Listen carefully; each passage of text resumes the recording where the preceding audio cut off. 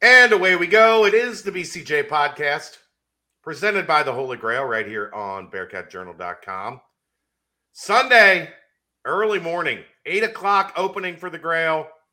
The festivities start at 9. They've got a live show down there with our good friend Mo Egger, rolling right into the Bengals and the Ravens. If you are not planning on heading up the road to watch UC in Houston at 3 o'clock, I can't. We're going to have to figure out where Dave's loyalties are going to lie that afternoon. Oh, yeah, that's a hard one to figure out. But yeah, you're down at the Banks. Make sure you stop by, see our friends at the Holy Grail, get you a beverage, get you something to eat, and enjoy what should be an exciting Sunday in the Queen City. All right, let's get this show on the road. Hi, David.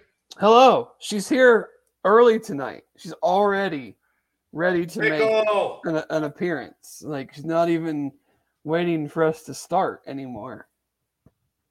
She's like, oh, the show's about to begin. Yep. I mean, you don't just show up when the show's already started. You're part of the show. That's right. You show up early. Is she like the BCJ mascot? She might be. Pickles Picks? I mean, do you think we could get her to like make picks? No, she won't do like the whole like put two things in front of her and pick one. No. So if you put two morsels of food in front of her, she wouldn't pick one? No, that would just be me pretending that she made picks. Okay. She's not quite that type of trained feline. They don't have to be trained. They just have to decide like which piece of food they want first. Which one she kind of like hits with their paws first. Yeah, like whichever one. It could take a while. She's, Yeah. Pickles Picks would be an electric segment. Yeah. Electric segment. Could be. Her dad's off to a good start. I'll say that. That's nice to hear. Jeffrey apparently not off to such a good start. He says he wishes betting was illegal again, and he hates that he's a college basketball fan. Well, yeah. Betting college basketball is stupid. I had a good night last night, but in general, yes, it is. I mean, typically Vegas just goes off of like KenPom or like that. They're pretty close to KenPom at all times. Right. KenPom is a predictive measure that's very good at what they do. And every game almost always comes down to like a 3 or 4 point window. Yep. That just sounds like too much chance to me. Yeah. Football, I think there's like, not that it's easy. If you know what you're doing in football, there's a little less chance because you can look and go, I'm pretty sure this looks wrong. Sometimes. Other times you're just like, how do you guys get it? Like even the Cotton Bowl. Like I knew USC's defense was terrible. But like I just didn't think Tulane could hang with them offense. And like it was a 1.5 point spread. And look what happened. Tajay Spears is really good. He's a bad dude. Like really, really good. He's a bad dude. Would you be down with the Bengals picking up Tajay Spears in the draft?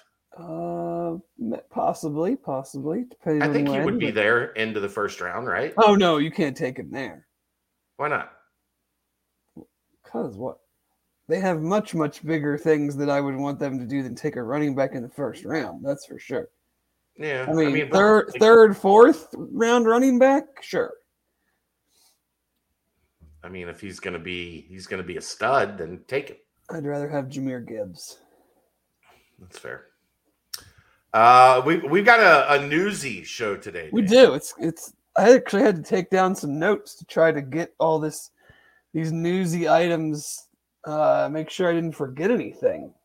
All right, let's run it down, Dave. We'll start. Where do you want to start with? Do you want to? I know you guys have already touched on it. We have a game tomorrow night. We can get the basketball. We had a game on Sunday. Okay. I didn't know where you wanted to begin. I think football makes the most sense because that's where the most news was. Correct. Correct. Relevant news of today. So we have what feels like a full football staff, or at least close to a full football staff. Scott Satterfield said he wanted to have this kind of knocked out by January 3rd. Yesterday and today, most of the news is coming out. So let's run it down, Dave. Head coach Scott Satterfield. DC, Brian Brown. Defensive line, we assume, is Walt Stewart.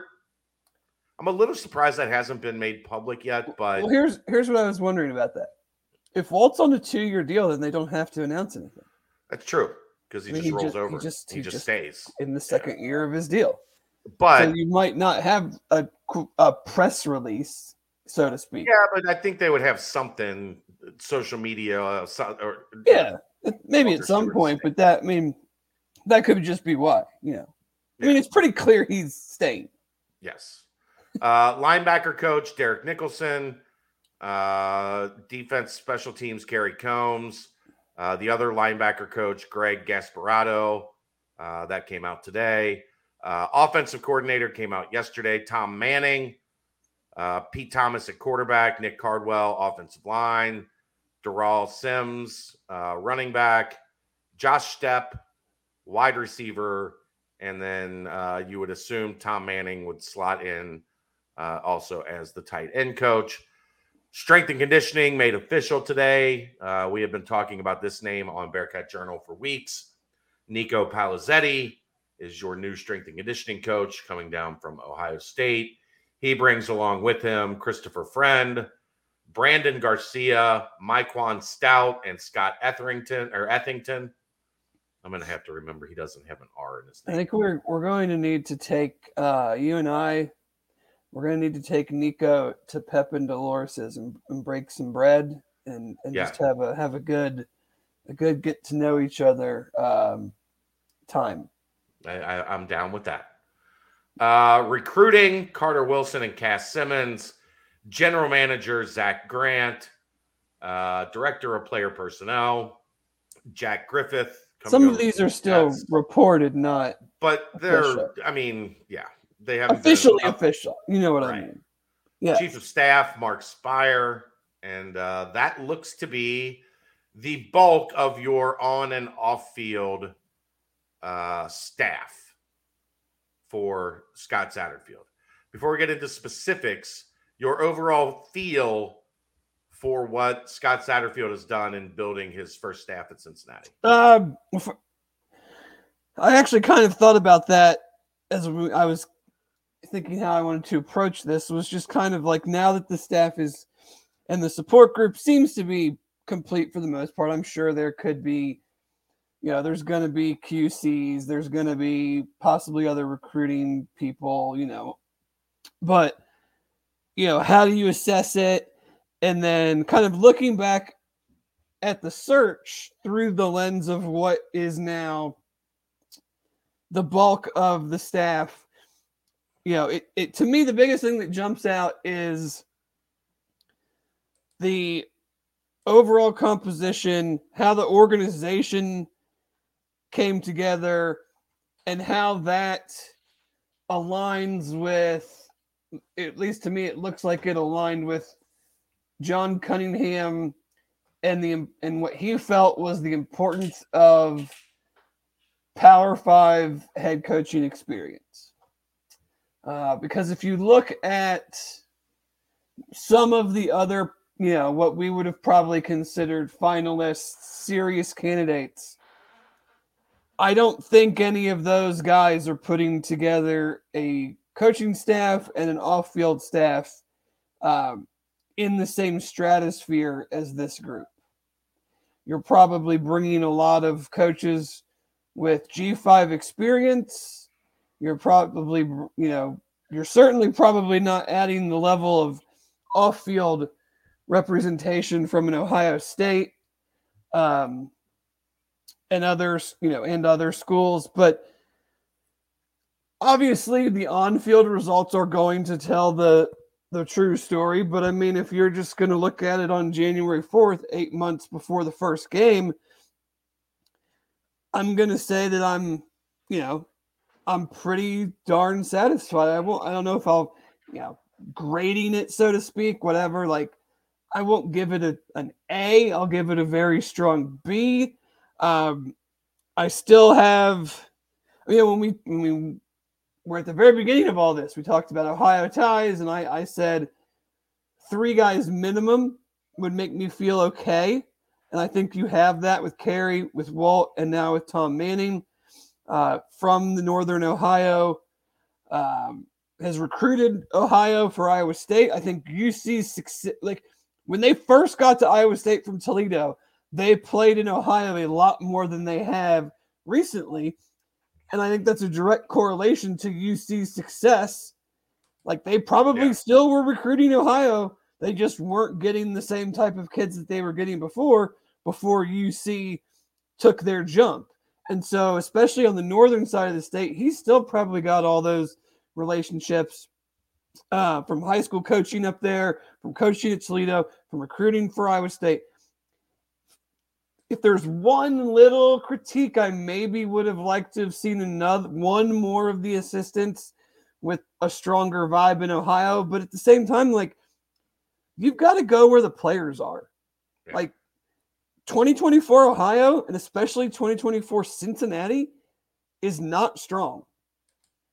There's 5 of the top. Now, rankings are going to change. But like right now, 24/7, 5 of the top 20 are from the Cincinnati-ish Dayton area. Yeah. Couple very, very high ranked prospects. So you're figuring those are probably like Ohio State kids.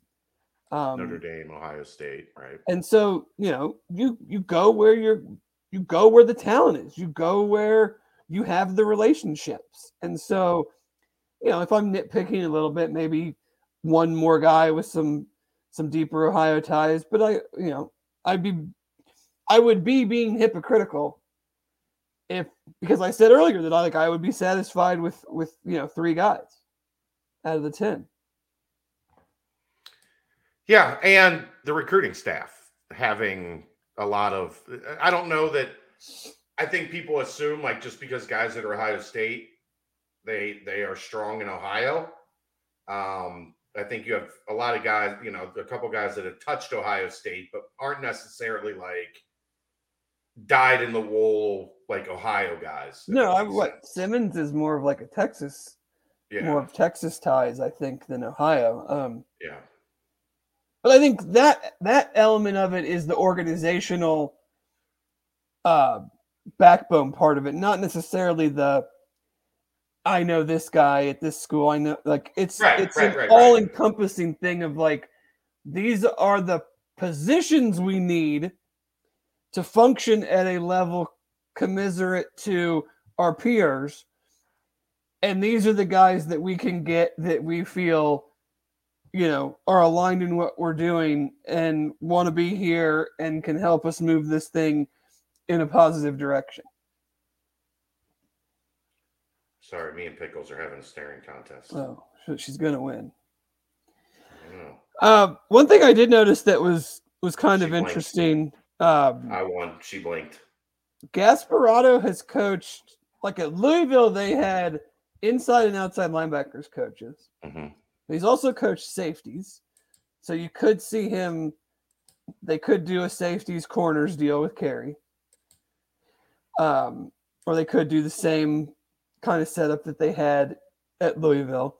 I also found it interesting that, and this might be the case at a lot of Power 5 schools, it's certainly not been the case at UC, just because in the G5 your salary pool is lower,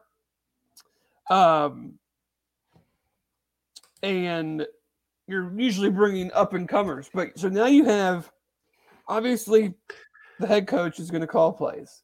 He's basically an offensive coordinator. Tom Manning's been an offensive coordinator, will be the offensive coordinator. Carey's been a defensive coordinator. Brian Brown's the defensive coordinator. You now have Greg Gasparotto, who was a defensive coordinator at one point at Army. And Josh Stepp, before he took his role at Louisville, had been promoted to offensive coordinator at Georgia State. So I thought it was interesting that you have a lot of coaches that have coordinating experience. we've never really seen something like that here because of the situation that I just outlined. Yeah. Thank you, Natalie. She congratulated me on my win. What did you win? I won the staring contest with Pickles. Yeah. Well, she blinked. Did Betfred sponsor that? I don't know because it was impromptu. It was not scheduled. Free $5 staring contest bet. Now that we know it's a thing, we can get Betfred involved. That's right. I was unaware that I was going to be in a staring contest until Pickles was just staring at me. And then it was like, well, you got to roll up. Sometimes you just got to roll up your sleeves, go to work. Maybe you left. Crypt Keeper asked me if my cat is a Mancoon. I have no idea. She's from the mean streets of Kentucky, and we adopted her. I have no clue what kind of cat she is. She's a I like to be the star cat. Yeah. Whatever cats like to be on camera and host their own podcast, she's one of those. And so what are your thoughts of what is, I guess we could consider the completed staff? I would like to have maybe seen one or two more guys that weren't necessarily just like his Louisville staff. Right, branch out a little bit, go for some outside help. But if those were the best hires, then that's what we don't know is, what did the candidate pool look like?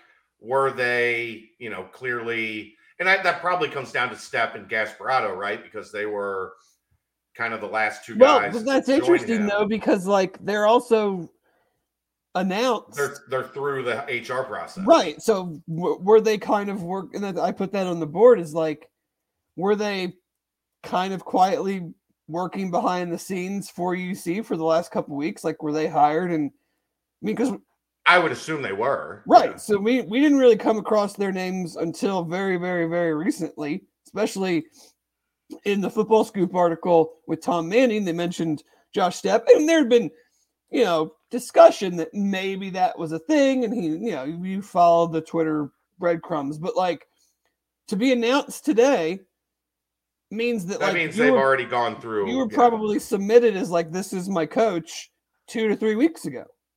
December, I don't know, 18th, 19th, maybe. Yeah, just tossing out there just random dates that don't have anything to do with a December 17th bowl game at all. No. But yeah, that very much could be the reality of it, is that these were already in motion and just didn't catch on the radar. There's a very young staff too. It's a young staff, which I like. I don't think people realize some of these guys. I think they coached for a lot of years, and we don't realize that they're still pretty. Tom Manning's still only 39, and I've known about him for a decade. The Tom Manning stuff today on the board was just. Some people will look for any reason to be negative. Well, that's the world, isn't it? It's the world, yes. But you hire a guy that's 39. He's a recent.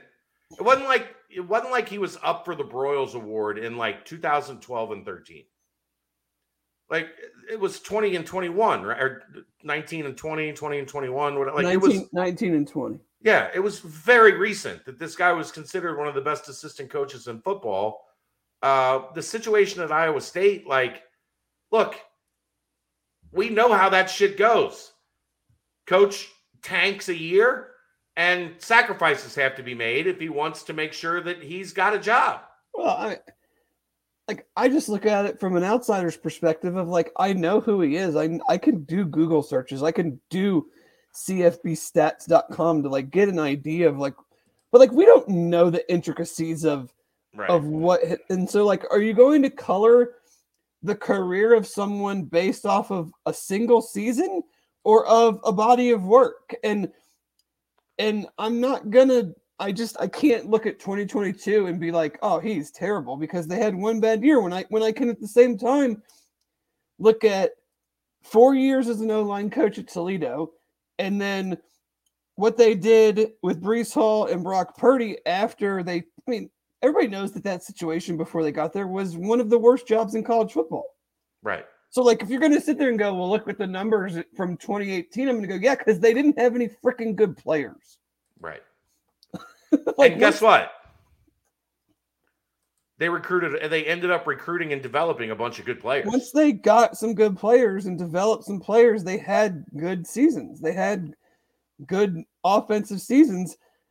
And then they lost those two main players, and other things probably happened. And in 2022, they did not have a good offensive season.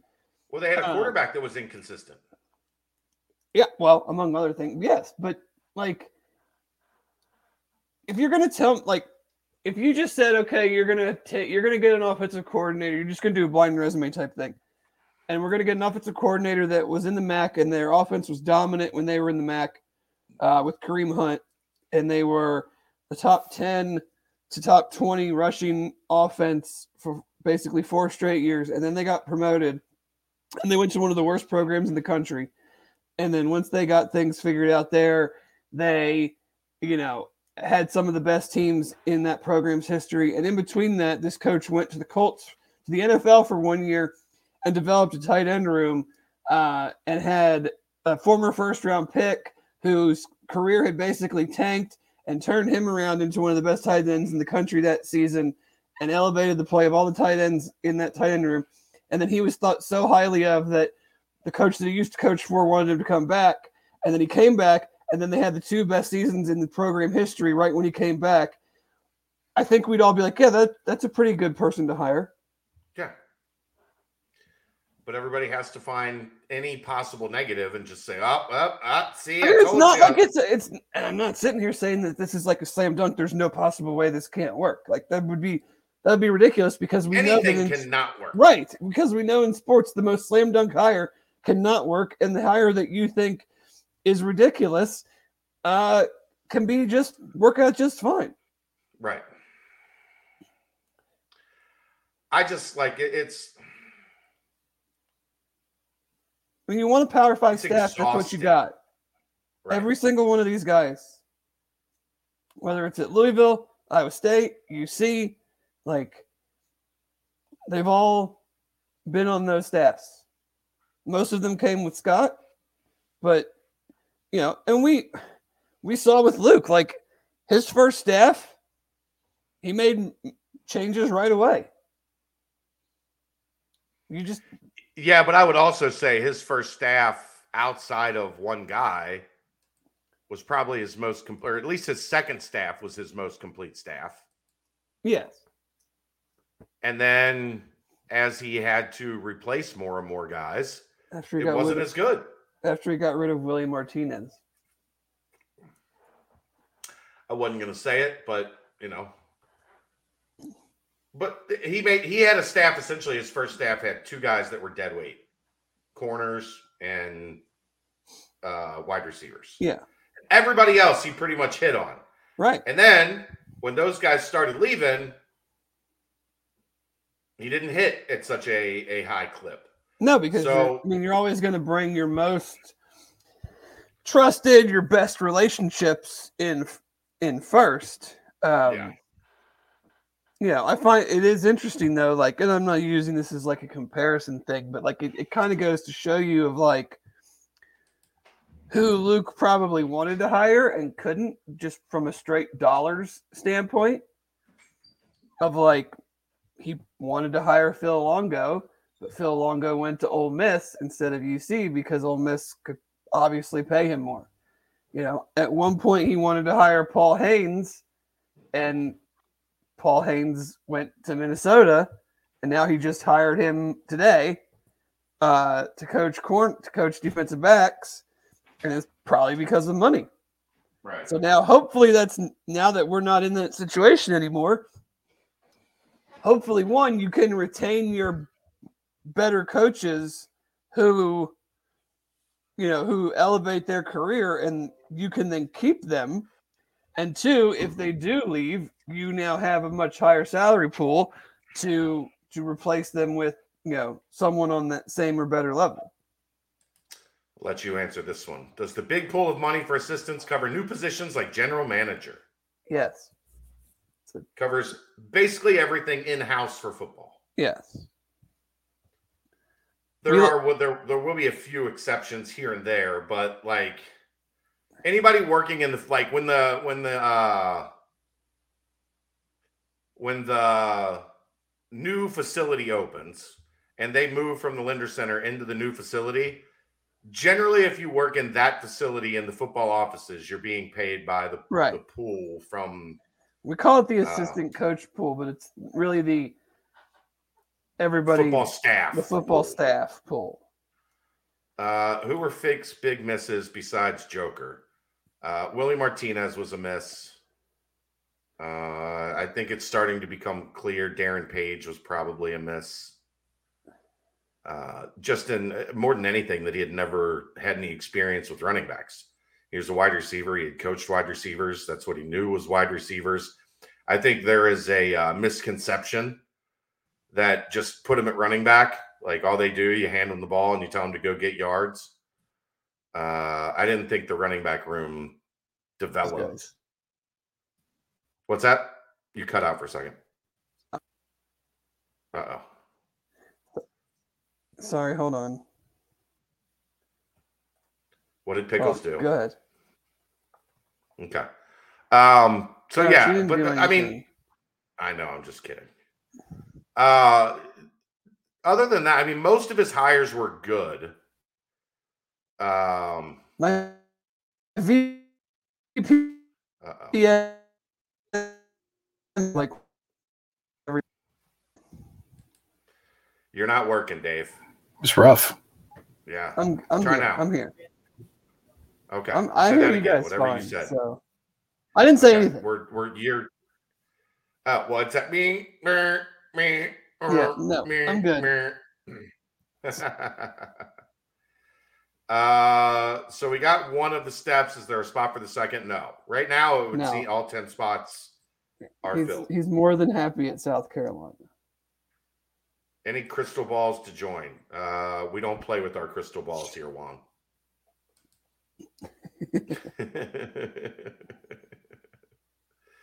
The aliens are communicating with Dave. You did have a little bebop boop, bebop bop bop boop there for a minute. Yeah. You're back to normal now, though. That's good to hear. Wonderful. Look, the recruiting stuff,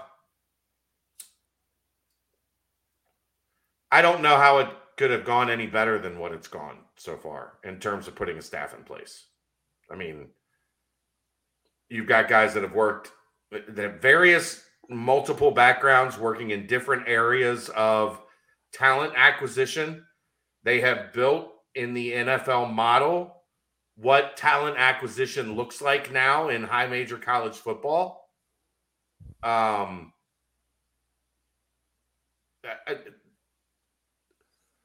The way that it is structured is how you want to be structured going forward, right? Like, you've got a guy that looks like he's really, really on top of the transfer portal.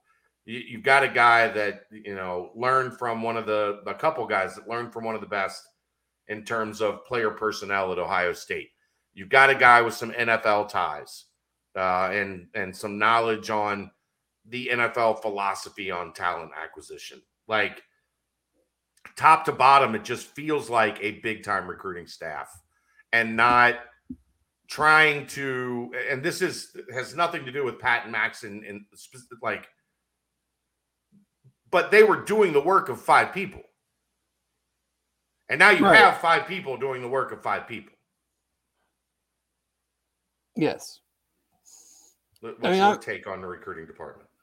No, I agree. I mean, like Robert asked kind of like who's the most exciting new staffer.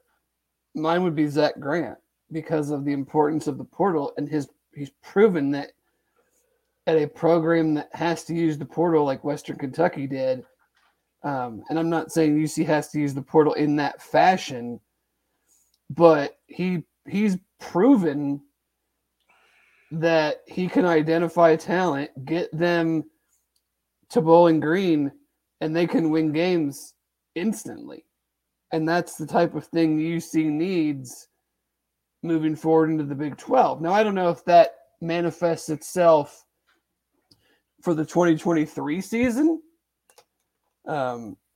but like above any other coach, on-field coach, like I don't know.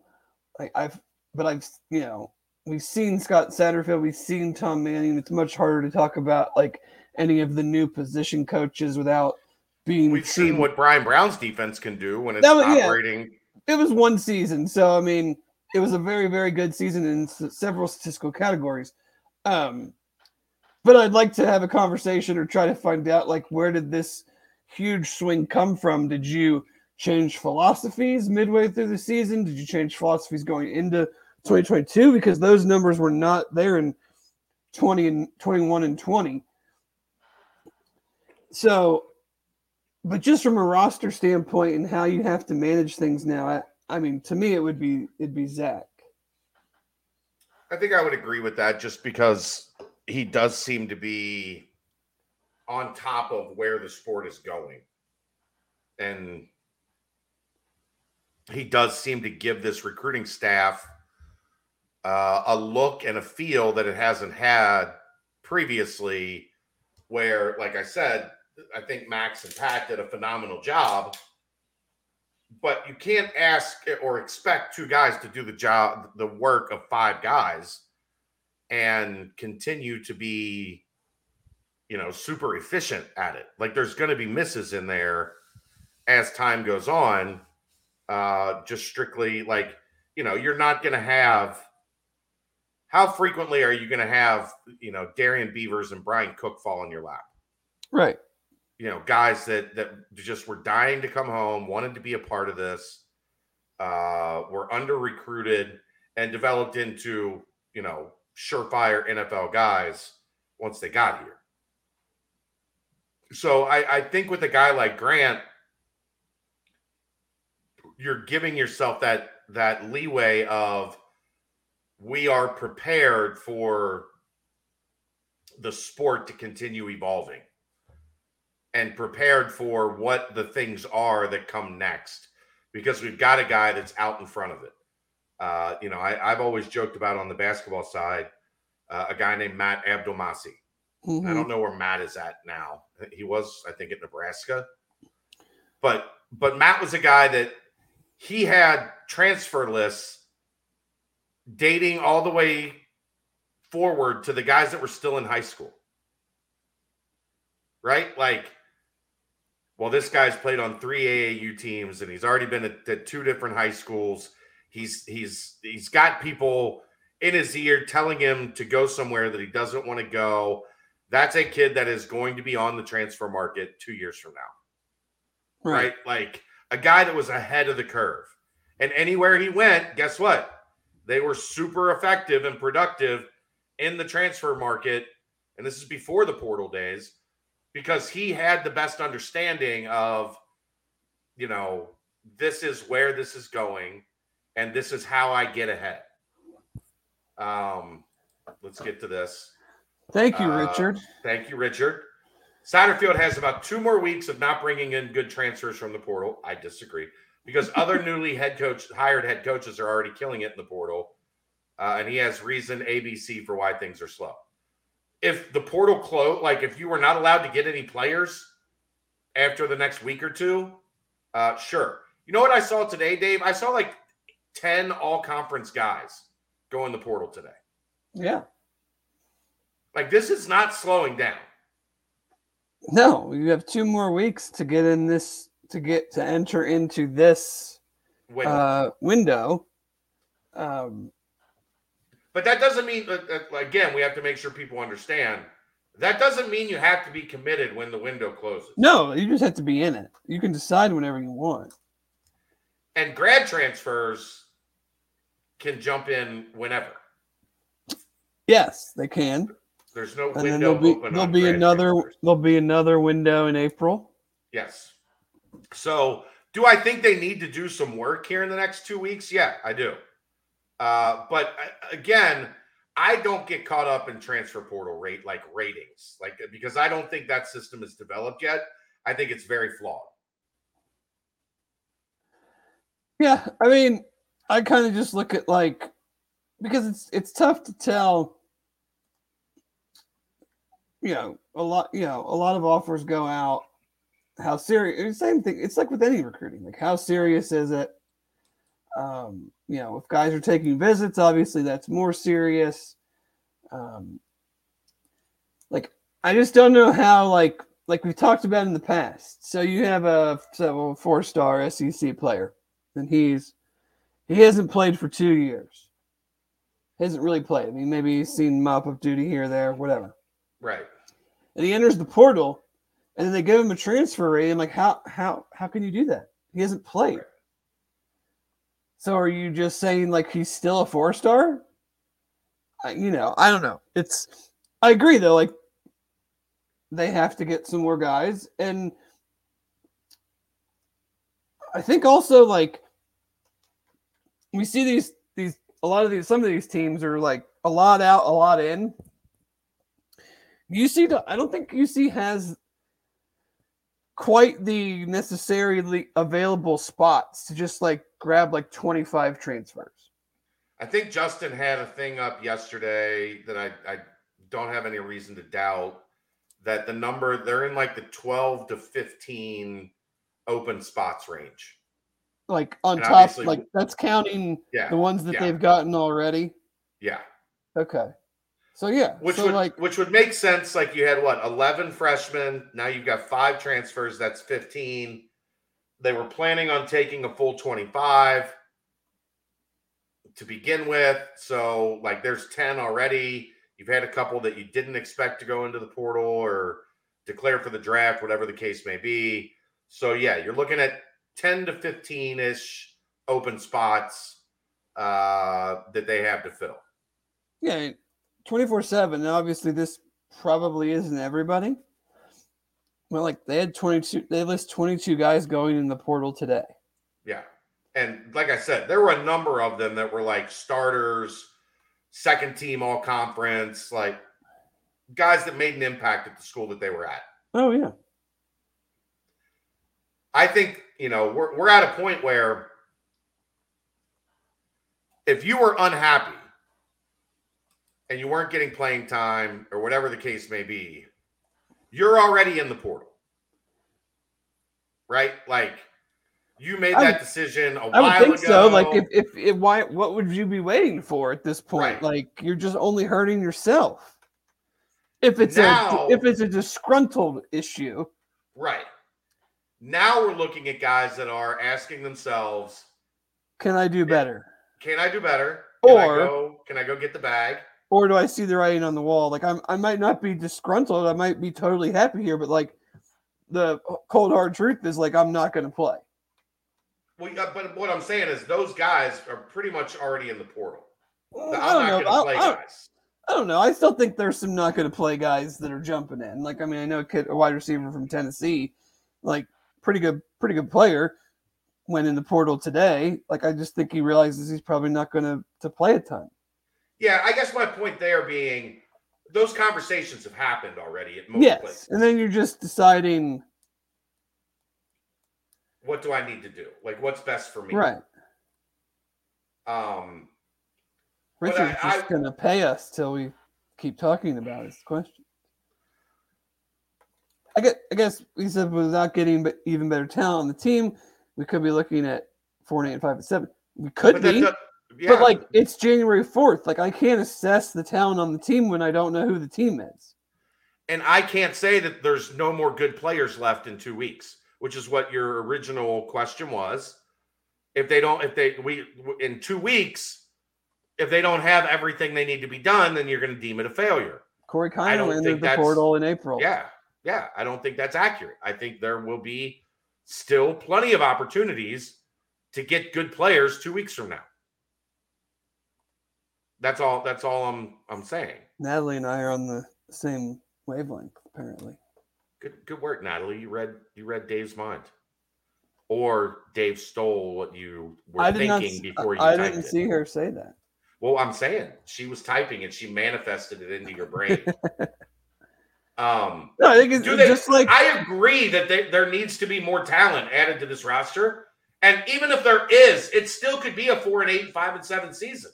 Yeah, I mean, I can't assess like I mean, you're probably looking at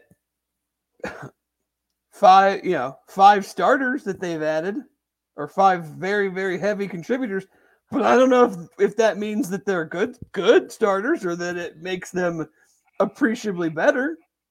I mean, that's stuff that we'll get a better idea of in the spring, and we'll get a better idea of in fall, summer.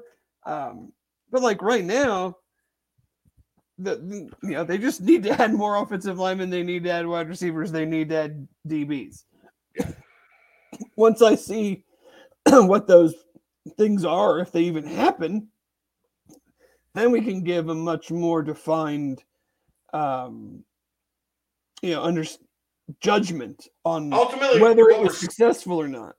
Ultimately, what we're saying, Richard, is we agree with you, but there's not a window on if it doesn't happen in 2 weeks, it's not going to happen. Is what I think we're trying to express, because there's still plenty of time left. Like, the other thing is, you're going to have to let these new recruiting guys get in and start to do their work here. Because maybe they got a couple tricks up their sleeve. Maybe there were 3 or 4 kids that Zach Grant had his eye on that didn't fit Ohio State, or Ohio State didn't have a need at, wide receiver that Cincinnati does. And then this guy can now come in and say, okay, well, I've got this and I've got this and I've got this connection and that connection. Working on this kid. Let's see, if we can get this train moving on this. So I don't think it's fair to say we're going to make a judgment in 2 weeks, and if everything that needs to be done isn't done, then it's a failure. But like we said last week, if we come out of this week, like this visit window that started today and closes on the 8th, if we come out of this and it doesn't feel like there's any momentum coming out of it, I think that's fair to be a little bit concerned, right? Like, yeah, I mean, it's the only visit window prior to spring semester. Closing. Yeah, and the portal close. I don't think there's another one next week, is there? No. I mean, the portal would technically be open, so maybe there is. I don't know, but I think things open back up at some point. But let me filibuster for a minute. But yeah, I mean, if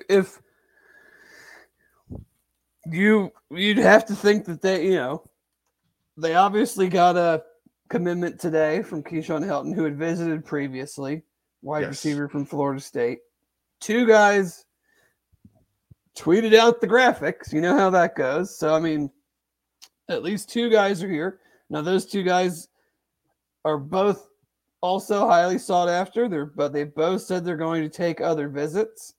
We know that can change at any moment. But, and this window is a little bit different in that you could visit today, tomorrow. You could visit tomorrow, Friday. You could visit Friday, Saturday. It's a little bit different than you could visit Saturday, Sunday. It's a little bit different than the normal high school window. So just, they could have guys coming in as we go throughout the entire weekend for, 48-hour visits at a time.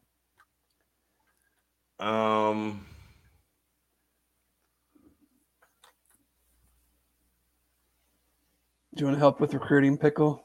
Even though you don't like people? I don't think she'd be a big help, UCF superfan. So we are in a quiet or a dead period, through the 12th. That window looks like it's the only time that there can be on-campus visits at in this for a while.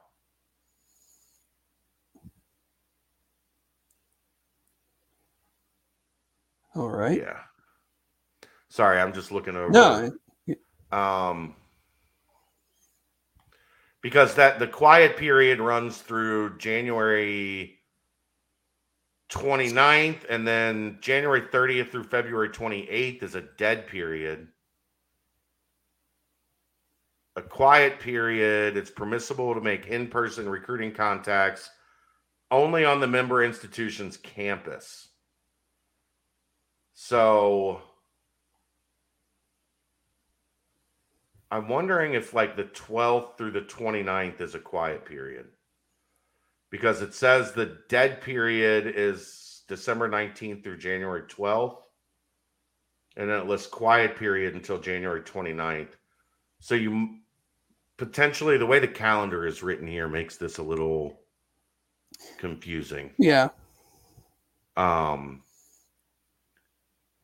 there might be another window, the 13th through the 29th, because I don't see that. Like, the dead period is supposed to stop the 12th. Right. So, let me see.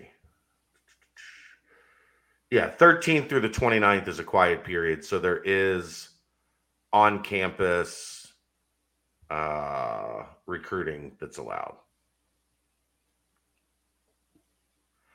Oh, yeah. Permissible to make in-person recruiting contacts only on the member institution's campus. No in-person, off-campus recruiting contacts or evaluations may be made during a quiet period. So, yeah, the 13th through the 29th opens back up the quiet period. And then there's nothing again until like March 1st. Yeah. March 1st through April 14th. Like spring practice, you're allowed to have guys on campus. Yeah. Yeah. Are they recruiting any high school kids for the February signing period?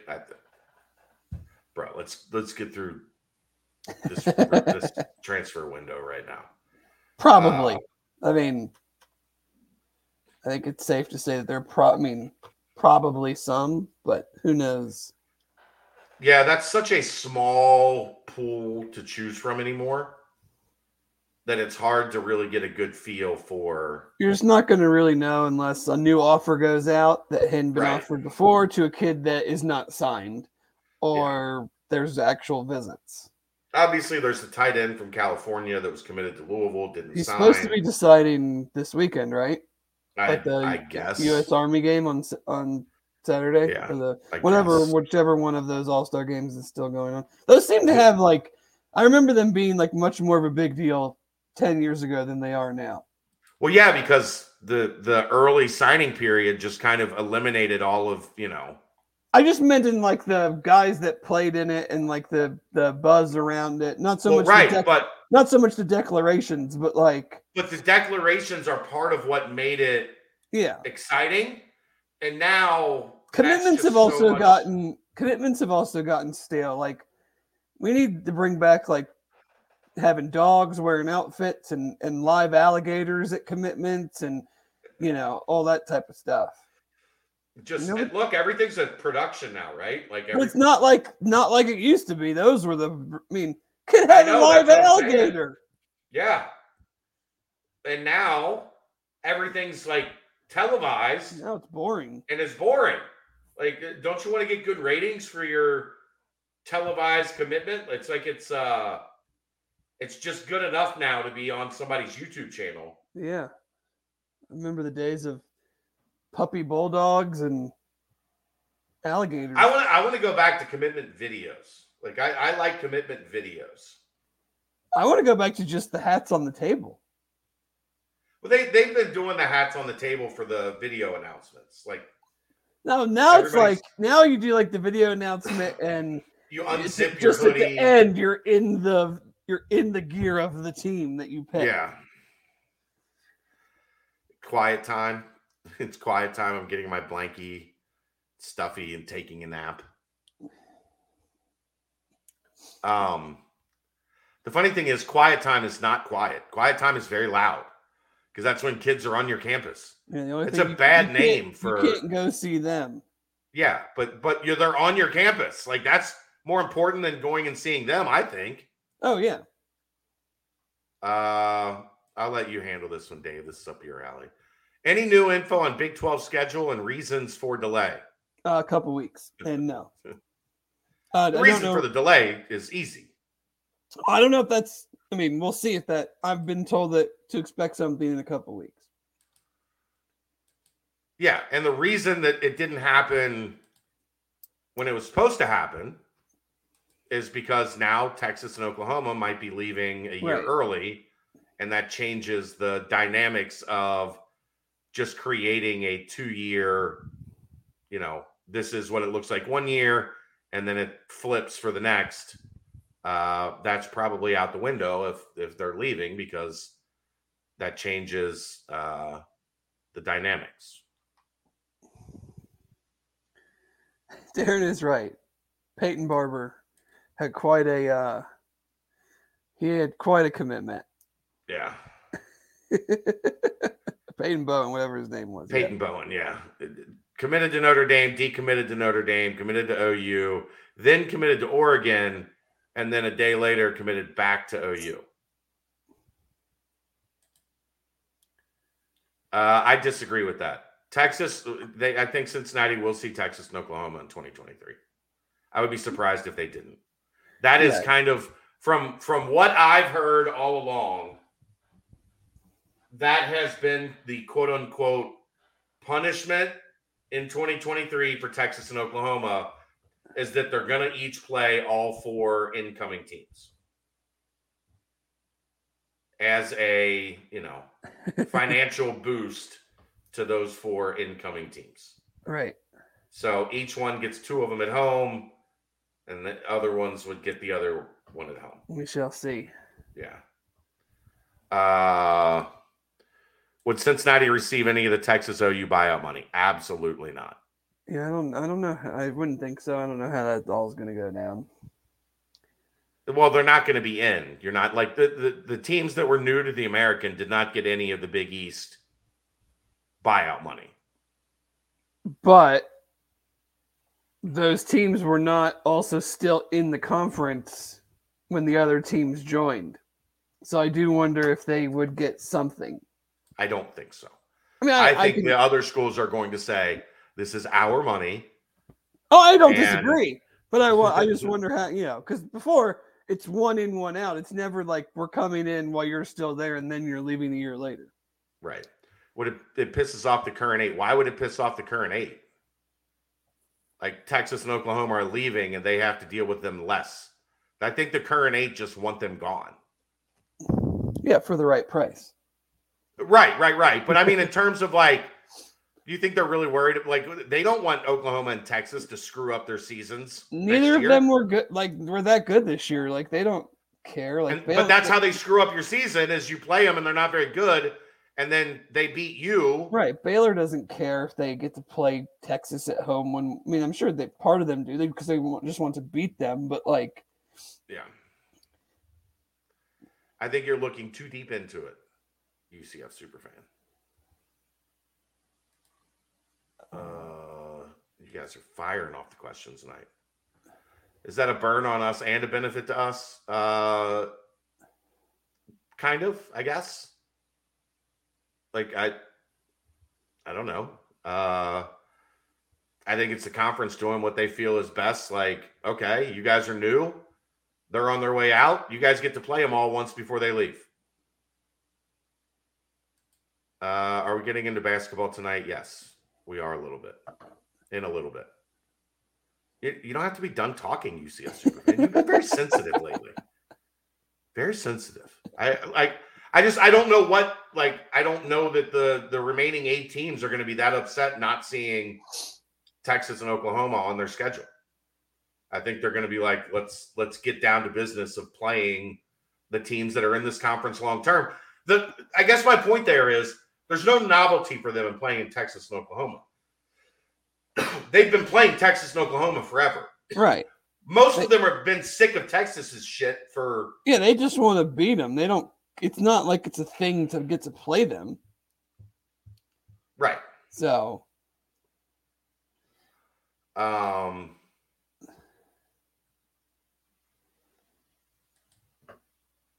Remember how ECU and Tulsa behaved after they lost to UC in their final shot. those were also teams that were only in a conference with UC for 10 years. We're talking about teams that have been dealing with Oklahoma and Texas for decades. Would they want a shot at them, one last shot at them? Sure. Do they care? Probably not. And the other thing is, especially this year, like Oklahoma got its ass kicked the whole year. They already beat Oklahoma's ass, all those teams. Texas was a little bit better this year, but they've been whipping up on Texas for a decade now. Honest opinion on the portal. Good for new coaching staffs or bad? You get to quickly build a roster with experienced guys, but you could also have a mass exodus of existing roster guys. I think give and take. Yeah, I mean it's just the state of the sport. Like, yeah, I don't think it matters if you're a new coaching staff or not. I mean, go look at the teams that have the most players in the portal. Very few of them are coaching changes, right?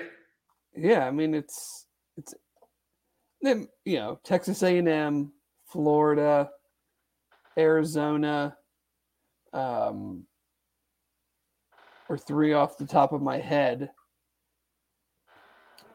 So Florida State had a bunch, didn't they? They've had like several out, several. I mean, they have like 8 in, probably like 12 to 15 out. Yeah. So, I mean, it really is kind of give and take, and I don't know if it necessarily is a good or a bad thing for a new coach. I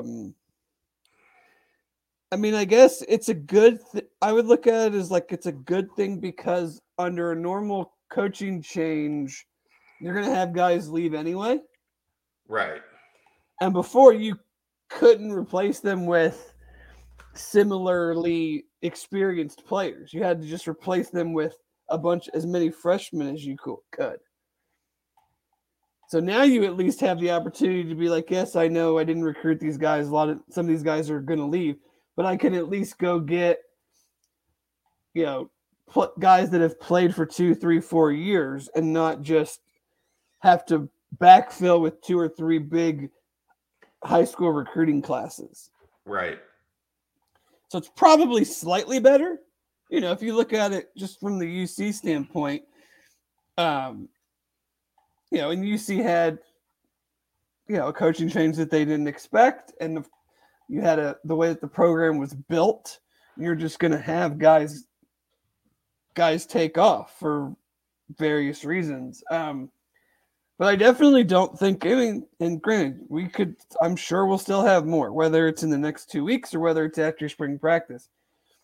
But like, I guess I don't know what I was expecting, but I guess it hasn't been as much as I expected. I don't know. This is as of December 26th, so this is old. Texas A&M had 24 players in the portal, 22 at Florida, 21 at Arkansas, 20 at Arizona, 18 at Miami. And at that point, the average among Power 5 schools, 10.4 players in the portal. Right. So what, like 12, 13% of every roster? Yeah, I mean, I saw a couple of days ago, Matt Lee, the starting center for UCF. Yeah. Who's been a starter for at least 2, maybe 3 years. He decided like an all-conference guy, yeah, to leave. So the reasons are all over the place. You would think a guy like him would be quite happy, but someone that's a Final Four contender every year and needs a starting center gives you a call, and it's like, damn, I can step into this spot at this school and be on a roster that's primed to possibly make the playoff. It's a hard thing to say no to, I do think UCF superfan, and talking about UCF, they had a good amount for no apparent reason. He said, I think after the second year, you're going to see even more of this, right? Coach has finally settled in. He's starting to get a lot of his guys. It has become apparent. If you were recruited by the previous coach and stuck around, and then you have not really done anything yet, like you're out of there. Yeah. I think you're going to see a lot of that. So, if you're a junior that was recruited by the previous staff and you haven't played, time to go. Mm-hmm. Time to go. And remember, now we're getting in, 21 and 22. Now there are 2 classes that don't have a COVID year that are starting to stack as things get back to normal and we get out of this world where everybody had 6 years to play 5. Mm-hmm. So the urgency is going to ramp up even a little bit more with some of these guys. I don't know. I don't have a whole lot else left on football. Do you? No. I mean, maybe you'll get some info this week. Maybe not. I'm trying as best as I can. Oh, I'm not saying it's not for lack of effort. I know. I'm just saying.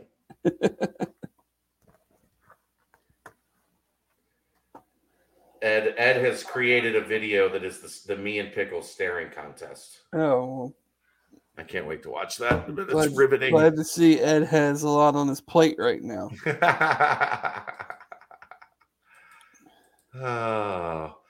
I guess that brings us to basketball. Yay! We're going to have different takes on this, I know. What we are? We are, I think, to an extent at least. Well, that's good. That's always good for conversation. Basketball falls to Temple on the road. Yep. In a game that they started out pretty well. They allowed a 17-2 run to end the half, and they got it back to 2 at one point. And then Temple hit 3 threes on their next 3 possessions, pushed it back to 9. And that was pretty much a wrap for the Bearcats. They got dominated on the glass. They lost the rebounding battle by 18. They did not shoot it particularly well, I would say in large part because they did not move the basketball particularly well. Assists were low. It was their second true road game, and they did not look a whole lot better than they did in the first. For this team to accomplish anything near what we think they can accomplish, which is 11 or 12 wins in conference, the reality is they're probably not going to beat Houston at home. I think that's probably a safe not. Assumption. Memphis at home is going to be a challenge. Temple at home is going to be a challenge. UCF at home is going to be a challenge. If they are going to get to 11 or 12 wins, they have got to play better on the road, and we have not seen that to date. Dave, your take on the Temple game? My frustrations are mounting in the sense of I'm seeing, to my eye, like a lot of the same stuff that, to me, like I'm starting to wonder, like, we talk about the roster, we talk about the talent, like everything has to do with talent. I understand that. But when you keep doing a lot of the same things over and over again, and you do them against a team that has a similar level of talent than you, like, you can't just be like, well, we just don't have a very good roster. Well, neither do they. Right. So that's going to be where I think our points here are a little bit where they hit a fork in the road a little bit.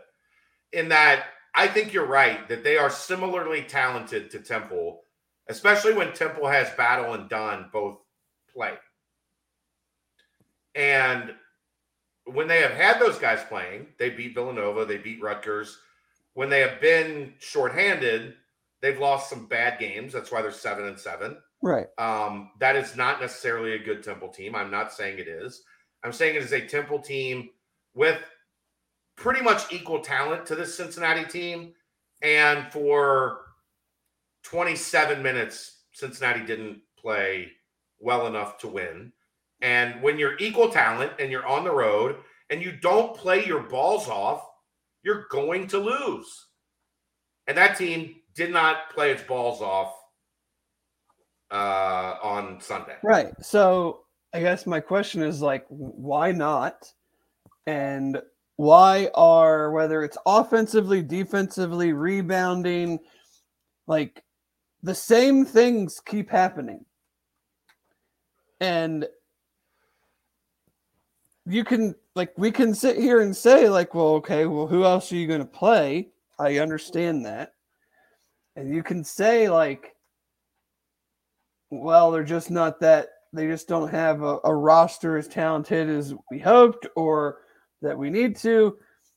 But, like, part of me is going to go, like, yeah, that's understandable, like, when they were jumping into the Big East. And I would accept the fact that we're just totally outgunned. And so you're going to make mistakes and you're probably going to have the same issues over and over again because you're just that much at a talent disadvantage. But, like, you play NKU and Temple on the road and you just throw up these just massive stinkers and you got guys doing the same crap that they've done in every single loss and in some of the wins.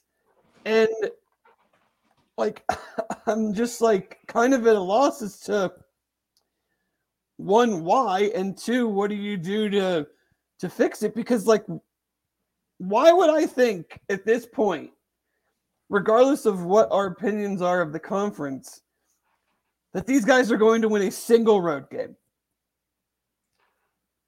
Yeah, I mean, you would hope when you play the bottom of the conference, like, your talent is better and you win the road game.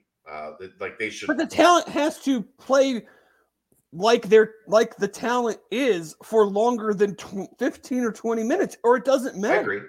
I agree. Like, if you're just going to continuously take garbage shots and not run any offense and not attempt to get to the line and just let teams that aren't good rebounding teams push you around. Like, if Houston did that to us, I'd be like, yeah, they're one of the best rebounding teams. That's kind of what I expected. But a guy who doesn't even rebound the ball got 16 rebounds and we got 24. Like, when have you ever seen one player almost get the same amount of rebounds as the whole other team?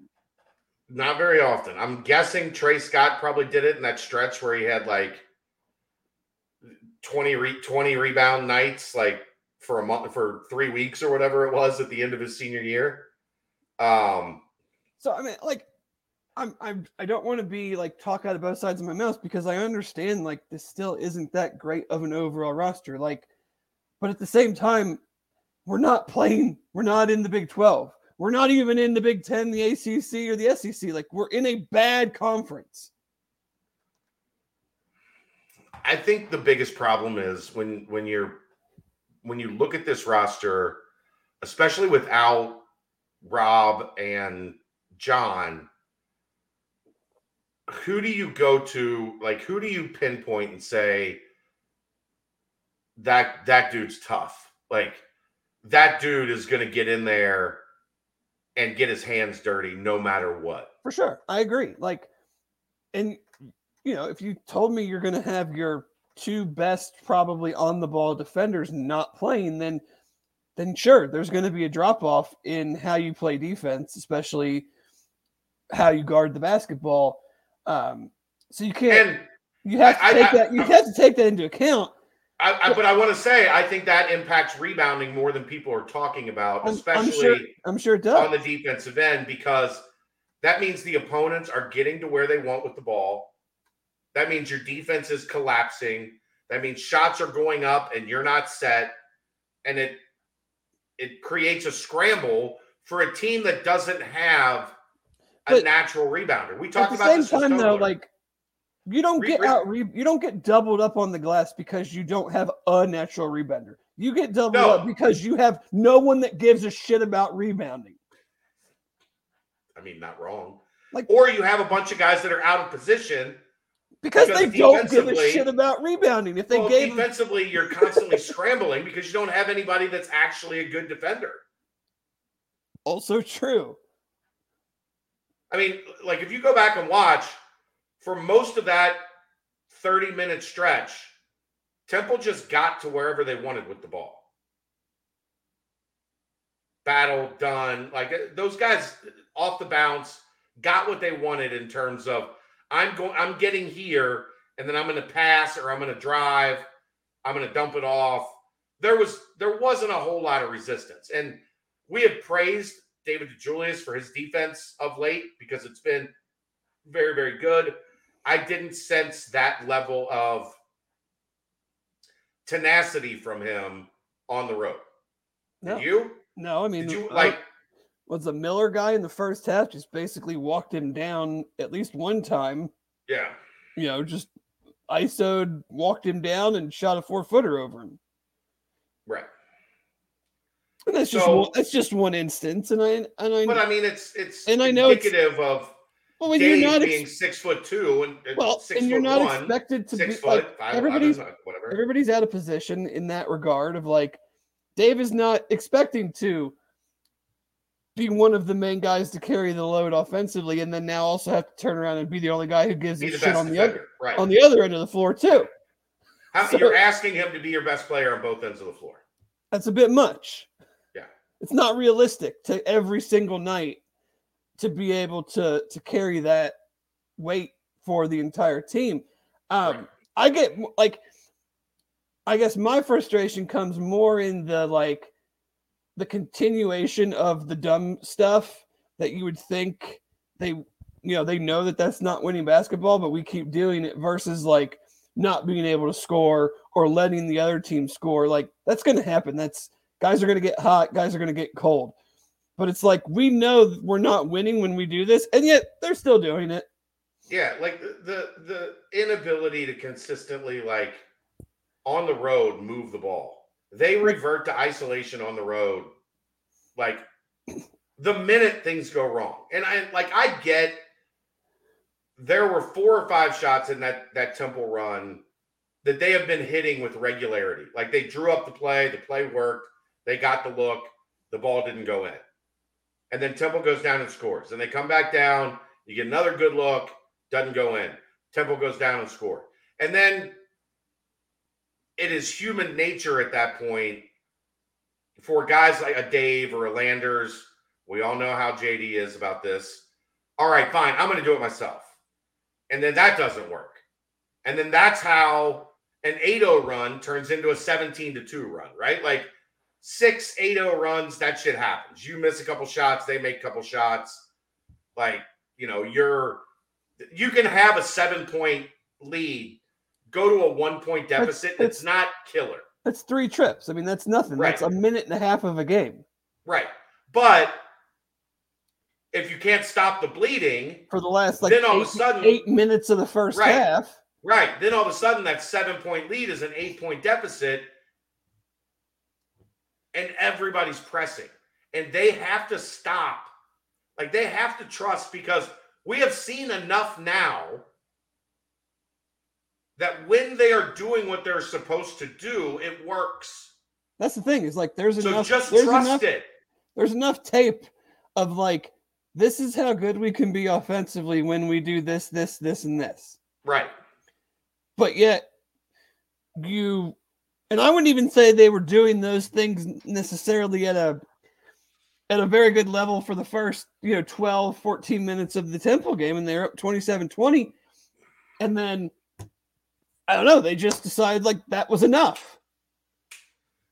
Yeah, I think it was more complicated than that, but I get where you're coming. No, of course it was, but it was like, why do you just all of a sudden, after doing these things almost the entire game against Tulane, you did them the entire second half against Xavier, you did it for almost all of the game against Arizona, and then you're just like, nope, now we're just going to make one pass and shoot the ball with the guy right in our face for 5, 6, 7 straight times down the floor. So I think what that gets to is still trust in each other, right? Like, because when things do go to that stretch where we talked about, where they had 3 or 4 trips where they got good looks, they moved the ball, they got a good shot, they got to their spot, the ball doesn't fall, and then the trust breaks, right? And it's to me, just keep doing it. That says there's deeper issues then, because there's one new guy in that. Yeah, there's. I mean, Landers Nolley, Dave, JD, Vic, Micah. Well, Vic's a new guy. Vic didn't play at all last year, really. I mean, he's been around. Yeah, but he wasn't. He played. Throw the ball to Vic and get he was bad in conference play last year. Yes, well, they all were bad in conference play last year. Sure. But you know what I mean? Like, it's not like we've got this influx of starters that are all. No, I think that's my biggest concern on. It's like, why would there be trust issues when most of these guys have played? Well, because it didn't work last year. Like, the trust wasn't built last year, is my point. The trust that if we keep doing this, it's going to work does not carry over from last year, Dave. It didn't work last year in any way, shape, or form. Well, it ain't working now either. I mean, it is at home. Well, okay, so can they reschedule all their games to be at home? But that's the concern is why isn't, like, this is a veteran team. Even the guys that are new, like, this is a veteran team. I mean, shit, they had more guys at practice. Josh. They had more guys hanging around at practice than they had at that game the other day. So it's not like you're going into hostile environments. No, I still think it's just like developing that subconscious, just keep doing what we're doing and it's going to work. And instead, when the pressure mounts, everybody kind of reverts back to, I'm going to fix it. Right? Like, I don't think it's coming from a bad place. Well, I don't either. And I think, I mean, how much of that is the fact of, like, whether you want to talk about Mick, Hugs, whatever, like, team goes on a run against you, like, we can just go, okay, we're done with that. Like, team goes on a run against this team, they don't have the ability, whether it's because of defensively or getting a rebound, to just be like, okay, we're going to stop this for at least a minute or two and at least hold serve, and maybe we can chip away. Like, to me, that's why, what was it, Saturday, Sunday? I don't even remember. Sunday. Like, kind of got out of control is not that they were missing shots offensively, is that they weren't getting any stops on defense. Right. No, I mean, that, like, I was talking about it consistently during the game. Like, it doesn't matter if they, like, there was a period at the beginning of the second half where they kind of got the offense back flowing again. Yeah, what, they cut it to like 4 or something, or? Yeah. No, they got it to 2. To 2? Yeah. And then, like I said, that's when Battle, like, just went out of his mind for a second and hit 3 threes. Cincinnati scores 1 2-point basket in those 3 trips, and that 2-point lead is all of a sudden all the way back out to 9. Like, there still has to be an inherent toughness in there that says we're gonna sit down and get a stop here. Now, you got stops to get it all the way down to 2, but then you have to carry that over. It can't just be we got it down to 2, and now we take a deep breath, and you're back down by 9 again on the road. Well, no, we always talk about in, like, big comebacks. It's not that it's easy to come back, but the hard part is now you've made the comeback. How do the other team is woken up from whatever crap they were doing? Coach, how often timeout? You always see, like, you're down 16, you come back, cut it to 2, you feel like you have all the momentum, and then the other team scores like 4 or 6 right away, and it's right back to 6 or 8, and you're like, we just used all that energy to come back, and now we're back down. You know, it's much harder to kind of get over that hump. I don't know. It's just like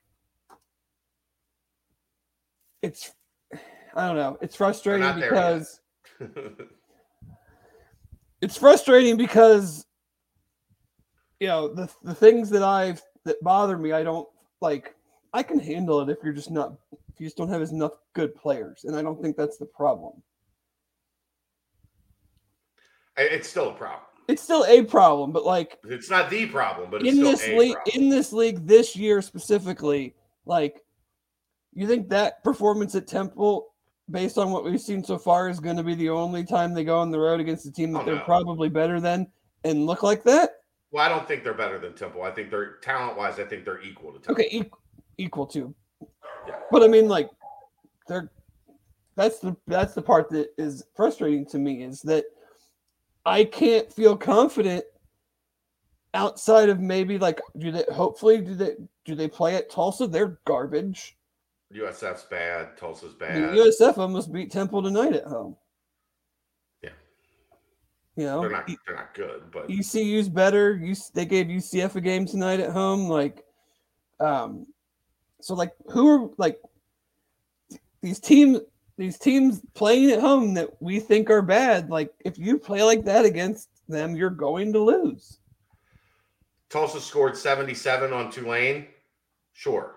Tulane scored they probably 90, scored like 100, didn't they? 93. Yeah. I mean, Tulsa's bad. SMU's bad, but like at home. But look, Cincinnati beats Tulane. What happens? Tulane turns around and beats Memphis, who everybody thinks is the consensus second best team in this league. So I think that's where the adjustment of our thought process still just refuses to happen, is that Cincinnati's no longer better than 10 teams in this league when they walk on the court. Right. They're probably instantly better than 5. There's probably 2 that have better rosters. And then there's 4 or 5, whatever, Tulsa, Temple, UCF, maybe one other in there, that it's going to be equal. And if you go out there and let the other team out-rebound you by 18 and let a guy that averages 4 rebounds a game get 16 rebounds, like this is the part that makes people furious. At what point do you say, this slapdick has 8 rebounds? Somebody don't let knock it the fuck off. Somebody, like, that's always what there's been, right? Like an aberration like that is going to happen in games. But at some point in time, you got to come to a timeout. Well, I mean, that's like if a guy averages 4 points a game and he's got 14 in the first half, the coach is going to be like, somebody want to guard this guy? Like, he's clearly having the night of his life. I mean, you guys want to check him? You're just going to not even that, but sometimes a guy just scores. Like, sometimes a dude just hits a bunch, like, you let him get going early. He gets 6 or 8 points in the first 10 minutes. Now he's feeling it. Right. And he puts up a 25-point game. That's basketball. You know how much effort you got to do to get 16 rebounds? Right. At some point in time, isn't there somebody that's like, this motherfucker's not getting another rebound? Be it on me, be it on him. This dude who averages 4 rebounds a game is not getting another rebound the rest of the night. I mean, and nobody did that. It's easy for us to sit here and talk about it and say it, but like, who are the dudes? When I talk about we need to go get a dude, who are the dudes? This stream has never been G-rated, UCF fan. It's why we are not part of the 24/7 podcast network. The BBP stream is sanitized a lot of the time. This one, not so much. It makes you wonder if Wes is even seeing it during games. Do you not listen to Wes in the post game? I think he's seeing it, but I don't think there's a whole lot he can do about it. There's some level of like personal responsibility. And just like, I mean, are you not listening? Do you not care?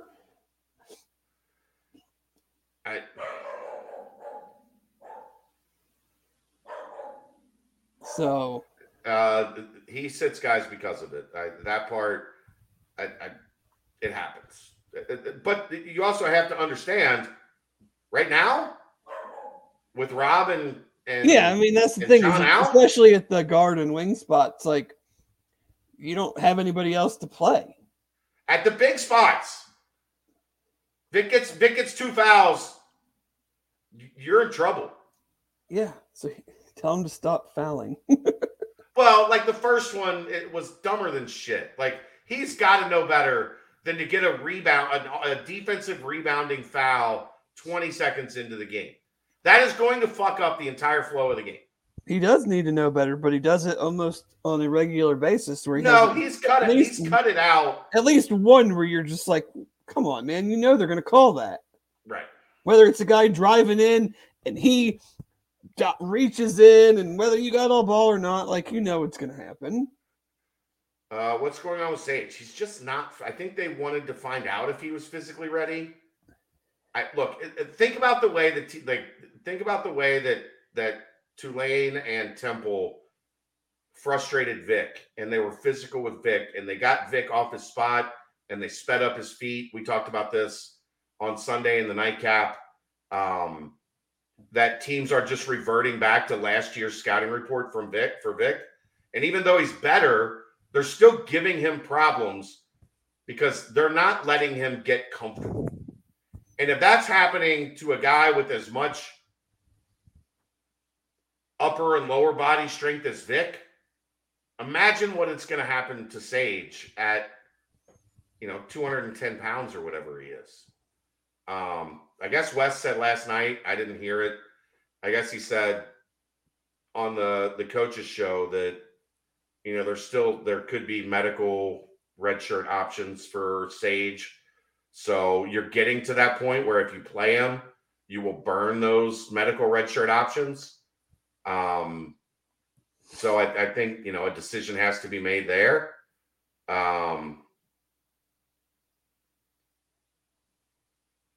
But that's UCF superfan. I see people throw around terms like blow it up. The problem is it's been blown up every year for 4 years. They've turned over more than half the roster every year for 4 seasons. What does that accomplish? It doesn't help you. It doesn't help you this year, and it doesn't help you next year. Right, because you're going into the Big 12 with 8-9 new players. I mean, it just like blowing it up. I know it sounds like if you just start playing we'll just play it out like a very generic way.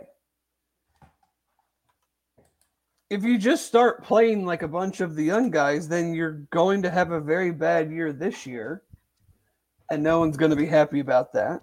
Yes. And then the older guys who still could come back next year are probably not going to come back because you just benched them in an effort to get young guys experience, and the result of that is probably lose more games. So the older guys are like, well, you just bet me over because you feel like I'm not good enough, and now you've got to worry about the future.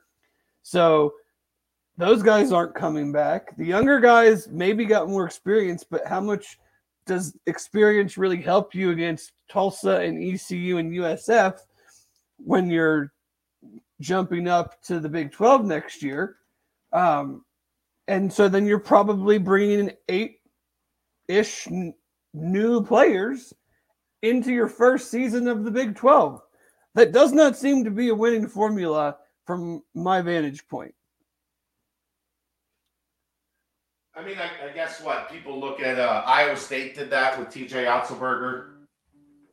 They brought in 8 new guys or whatever it was in his first year. And they've had some success. But I mean,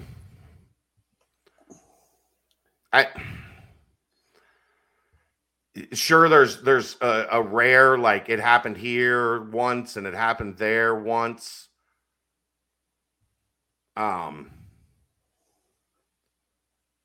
it's not a sustainable way to win. Well, it's just you don't want to get into that cycle because it's very hard to get out of that cycle. Right.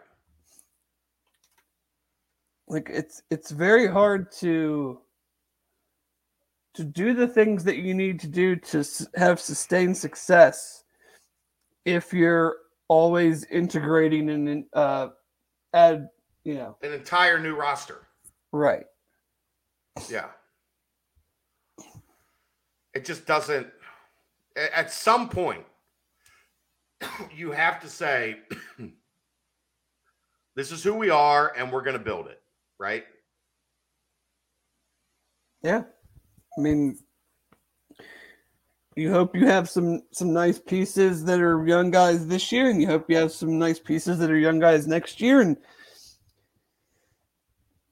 And I think, you go back and you look at Mick in the Big East. You had the JUCO class that had Deontay Vaughn. Deontay Vaughn was a foundational piece. And then you add the Rashad Bishop, Biggie McLean, Darnell Wilkes, Larry Davis, Alvin Mitchell, that group. And they were the next layer, right? Alvin Mitchell. Alvin left. He was a dog. He had some dog in him. It was a poorly trained dog that would bite you. But then, you add Yancey, Cash, and Dion. Oh, now we're starting to move in the right direction, right?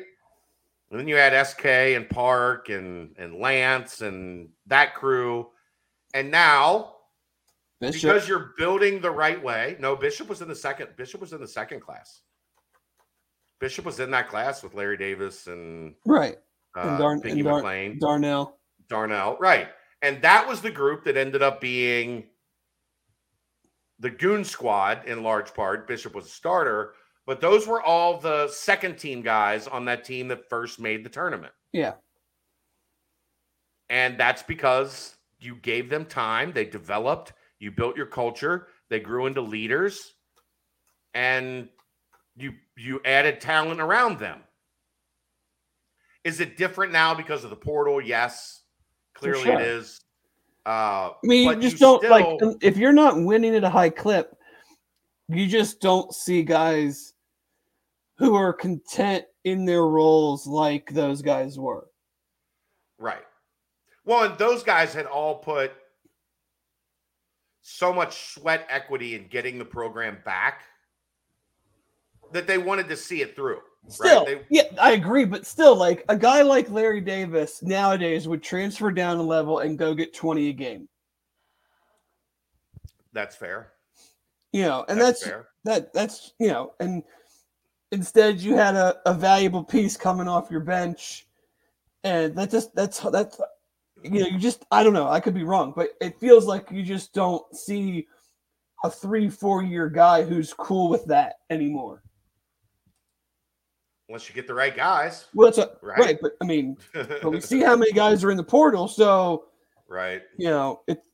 It's just a different vibe. Like it's a different vibe to have a Jermaine Sanders. It's a different thing to have, a Darnell Wilkes. Those guys are. But if you build the culture, you can do it. You can. Right. It's you know how harder. You don't build the culture? You blow it up every year at the first sign of adversity. Oh, for sure.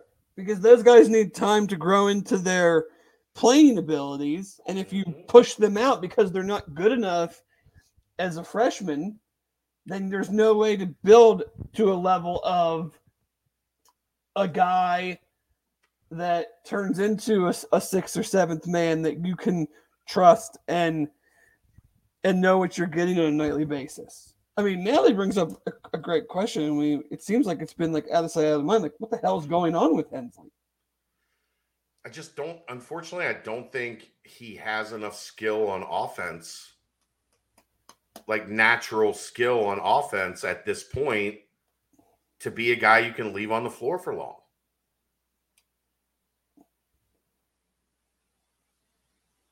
I mean, shouldn't they have enough skill on offense to take advantage of what he can do defensively and rebounding? I think defensively, I don't know that we have any proof that he's a good, like a high level rebounding option. I don't have any proof that anybody else is either, though. That's fair. So, like, if Dave and Landers and Vic and Micah are your main offensive guy, like, can I see what he can do on defense? Can I see if he can help with rebounding? I mean, I think they've tried him for stretches, but he doesn't help as much as he hurts. I guess I'm not paying that close of attention. I feel like I haven't seen him in forever. He played in the Temple game a couple stretches. I mean, it's 2-3 minutes here, 2-3 minutes there. I mean, if it was in the second half, I will readily admit I was not paying attention. I was watching NFL. Yeah. I don't know. I'm just like, and you're probably, do I think Hensley? Like, do I think Hensley? You're probably right, but like at this point, I'm kind of just like, well, nobody else is doing like. And we talked about this with football. Like, you don't just make a change because the starter isn't doing what you're hoping he's doing, because the backup has to be able to give you at least that, or you're now in a worse situation. Right. But like in football, it's very much more specific to like, can this guy go in there and get me a couple rebounds for at least a couple minutes and kind of like settle things down? You know, I know I've got other guys that are going to take. I think if he could, he would be playing more. You would think so. So I mean, yes, my question's probably answered by him not playing.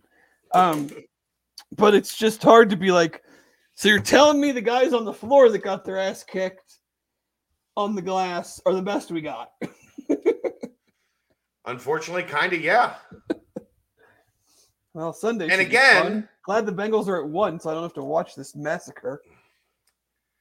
And again, some of that, and like, I hate to keep harping on it, but this team was built with the idea of being able to put Rob and Josh in when you needed those things. Right. And when you needed some toughness and some rebounding and defense. And we also hope that this would not be the case with Jared, because we talked about he's got like the traits that we thought could translate to that type of thing, and then totally missing on Kalu, who we thought, I mean, preseason we talked about him possibly being like the leading rebounder. Well, that was a guy that averaged over 6 rebounds a game in the A-10. So, like, you would hope at least the rebounding part would translate, but none of it has. Right. So you've got two guys that hurt, who are your two, and these are, but this happens almost everywhere every year. So you can't. Guys don't get hurt. Your two top defenders get hurt, like one on the eve of the season and the other 5 games into the season. I mean, maybe not to that extent, but like, but that's to the extent it happened here. We can't say this happens everywhere when it doesn't happen everywhere. No, it doesn't. But my point is, like, you're very rarely going to have a season where like everything goes according to plan. Okay, but let's be honest about this, right? They were dreadful on offense last year. Dreadful. And defense. So in a lot of ways, they overcorrected in the offseason. Josh is an offense first guy. Dan is an offense first guy. Kalu was supposed to be an offense first guy. Landers is an offense first guy.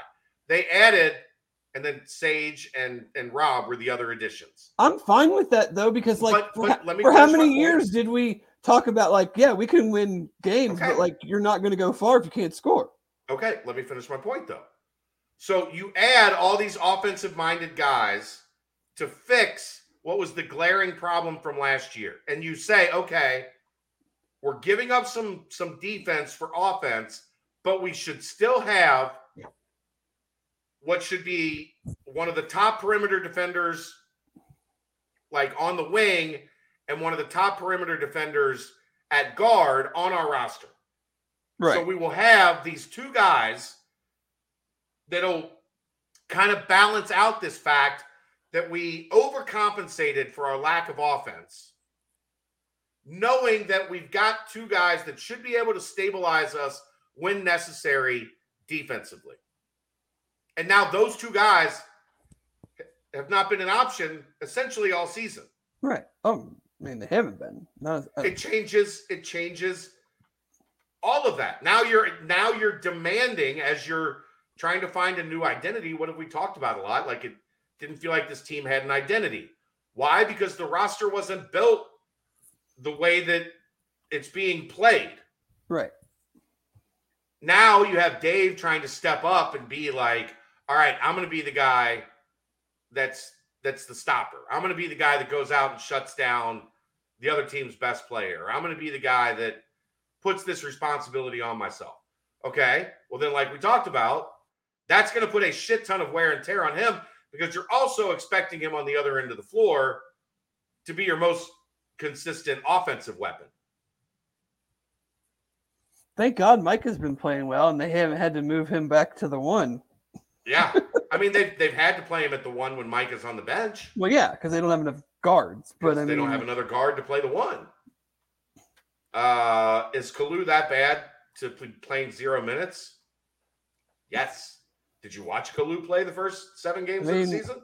Like we said, if he was playing, if they were capable, they'd be playing, because they're not getting the things that we thought him and Hensley would give them from the other players. So if they were capable, they'd be playing them, because they could point to it and go, you guys aren't doing this. I need these guys to go in and do it. Right. They're just in a weird roster spot right now, where what they built, 1, because of the injuries, 2, because Kalu's not working or hasn't worked. Like, maybe there's a great redemption with Kalu as this season progresses. But from what we've seen so far, he's had 3 coaches' DNPs in the last 5 games, and the 2 games that he played were essentially coaches' DNP. Right? Like, so, John, again, if they felt Kalu could grab 5 minutes, he would be playing 5 minutes. They don't feel that he can. Is that right? Or like, maybe it's wrong. Yeah, I mean, it could be totally wrong, and they need to play him more, and he could give them something, that they're not getting right now. But they don't. But from when they did play him, he was terrible. He was one of those guys that in 30 seconds, your only reaction in 30 seconds of him on the floor is, you got to get him off the floor. He was like Mamadou offensively, but he didn't make any of the shots. Right. Like, when Mamadou went in, you're like, God, if he touches the ball, it's going up. But, I mean, some of the times he'd actually make them. How's Kalu doing with not playing? I don't know. I haven't been around for 2 weeks. I mean, I would guess not great. Not great. I can't imagine not he's handling it well. Probably is not loving it. Right. I mean, it's not like I wouldn't think it would be a surprise. I mean, can they, like, it's already January. It's not going to change. Like, I'm with you on that, Matt. Like, if it hasn't clicked for him yet, it's hard to believe that all of a sudden, like, mid-January, the light's going to go on. But the thing that's weird, like, this is a guy that produced in the A10. The A10 is not a good league. It's not like this is like such a big jump. Let's be real. Right. The A10 is not that much below the American. I mean, the thing that the American hangs its head on is, like, being physical. You would think that would have fit his style, but clearly not. I mean, just like JD. I know they got a lot of injuries right now, and I couldn't name one single player on their team, but, like, are they going to go into Wichita and win tomorrow night? You have to. Well, I mean, I know you have to, but can you? Like, very rarely am I going to call a game 3 games in to conference play a must win. But if you lose at Wichita, you're going to be 1-3 to start the conference. Oh, you don't think they'll beat Houston on Sunday? I would not use my free Betfred $200 a week. I'm probably using plenty of free bets on that one. What do you think the line is? If it's anywhere in the single digits, I'm crushing it. He's a human with feelings. I think he's probably not doing great. He's not playing. He transferred to use his graduate season to come here and be an impact player. And he's getting DNP coaches' decisions. I would guess mentally he's struggling with it. I can't say for sure. I haven't been around. Yeah, I mean, I'm looking at early line. UC's getting points on the road. That seems like a terrible idea. Wichita's pretty bad. They are. And they're dealing with, I think, quite a bit of injuries, aren't they? Yeah. I mean, I don't know. They still have that poor Bear Chandler guy. He's not very good. He never plays. Right? He's not very good. Yeah. I mean, but I don't know. I would probably just stay away from it altogether. But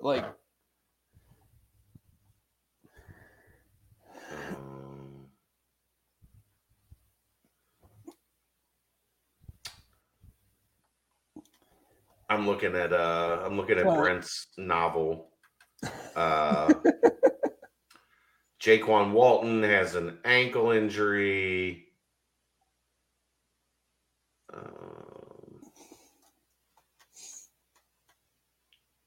I mean, that's definitely one you probably want to look at their reporters right before the game.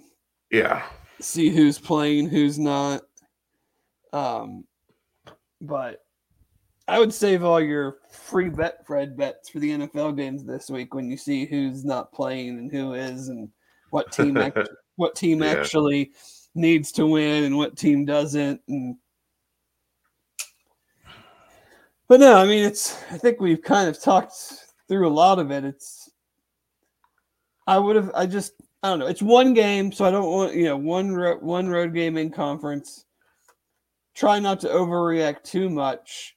But, you can't help but see a lot of the same things, even in some of the wins for too long of stretches against, and this is what we talked about last week, is we have not played any of these kind of very similar middle of the road type of teams. We've played either top 30 teams or dreadful teams. So we have not seen them play, other pretty quality opponents. And we saw what that looks like on the road when you kind of just mail it in for 25 minutes. Right. All right. Well, I don't have a whole lot else. How did I end up doing with my bowl picks? I have no idea. Did anybody keep track of that? I have no idea. How do you think you did with your bowl picks? I think I did quite average. Started out strong. Obviously missed both of the playoff games. But you didn't give TCU any chance. I didn't give Ohio State any chance either.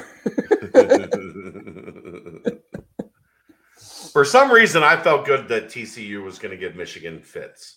Maybe it was the Big Ten title game and Michigan not being dominant in that game. I think they just had a team that was built to beat Ohio State, but not necessarily handle teams that were a little bit more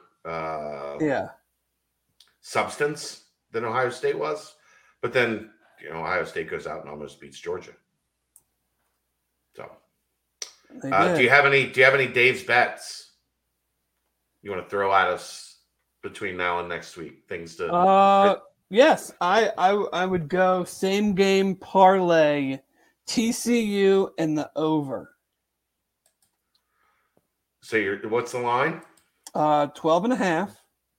And the over-under last time I saw was 62.5. Okay. I like same game parlay.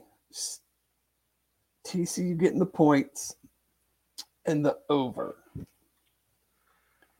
Purdue lost by 1,000 in their bowl game. I thought it was more than that. It didn't seem that close. Well, 3 players not Jaden Daniels completed passes for LSU, so you know how that went. Denbrock was in his bag. Yeah. Mikey D was in his bag. Dave, you got a Bengals question. Oh, okay. Gambling related, I'm sure. Do you think Lamar Jackson plays on Sunday? I don't. There is something going on there. Whether he is more injured than, or he just won't play because he doesn't have a contract. Right. Either he's more injured than they originally thought, because when he got hurt, the initial prognosis was 1 to 3 weeks. Yeah, and it's been a month.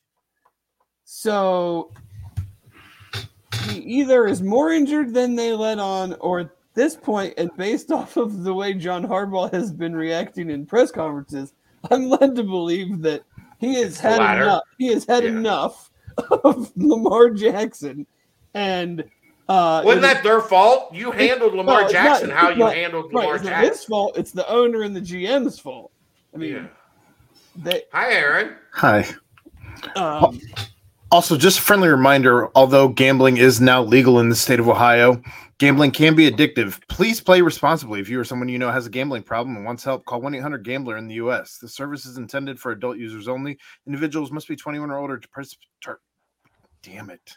Oh, now you got you have to stop. Oh, yeah. 21 or older to participate in sports betting in the U.S. So close. So close. Yeah. Too much time off. Too much betting. I'll see you guys later.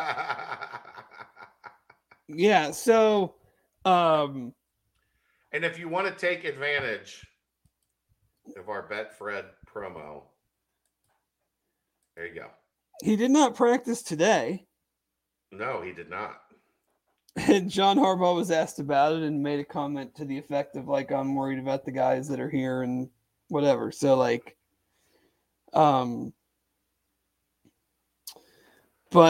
Jeffrey, I do not hate basketball. I will give you a basketball pick right now for tomorrow night. I won 2 games last night, so I certainly do not hate basketball. Chad, tell me what you think about this. Okay. Purdue is getting points at Ohio State tomorrow night. Huh? Ohio State is a 1.5-point favorite. I mean, Purdue coming off a loss. That Ohio State team is pretty good. 10-3. Purdue's 13-1. Yeah. I would take Purdue money line.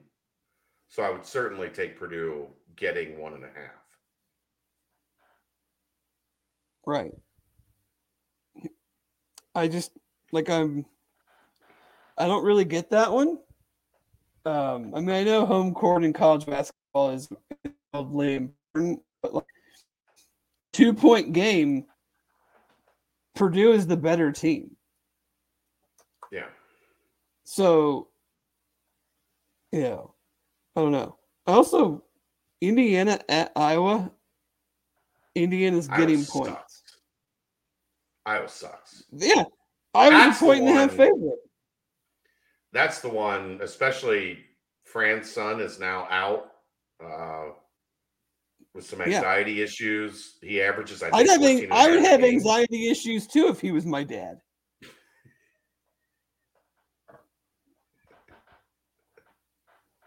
Aaron, you got a disclaimer for that?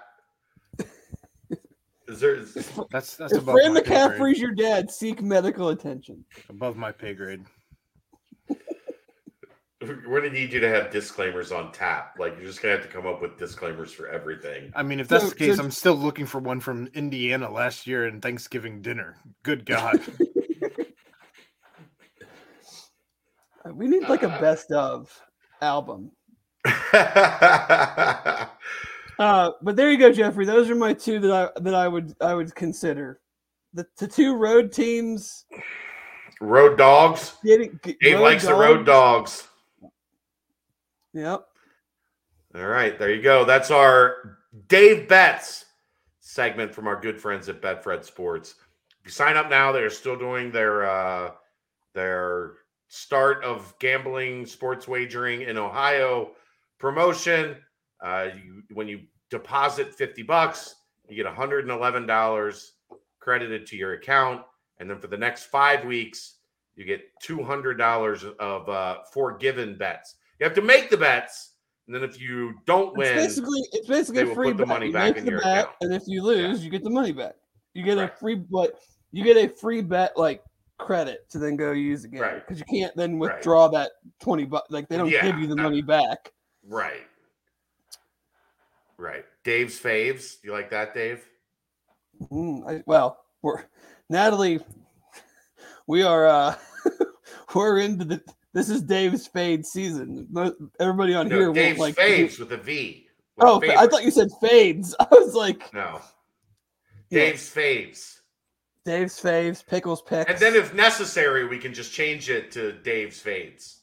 Well, Fade Dave's. There's one team that I start fading this time of year. Easy. That Purdue one is rough, though. I did hit on Iowa State and Temple tonight. Good job, Jeffrey. Appreciate you.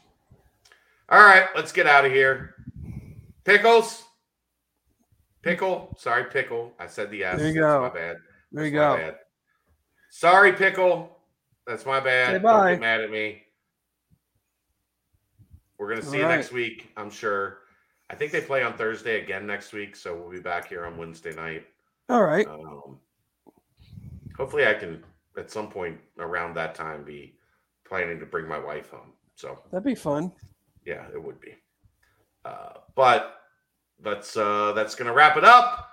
Thanks to producer extraordinaire Aaron Smith. Thanks to Dave Simone. I'm Chad Brendel. Get down to the Holy Grail this weekend. We'll see you next time. It's the BCJ Podcast right here on BearcatJournal.com.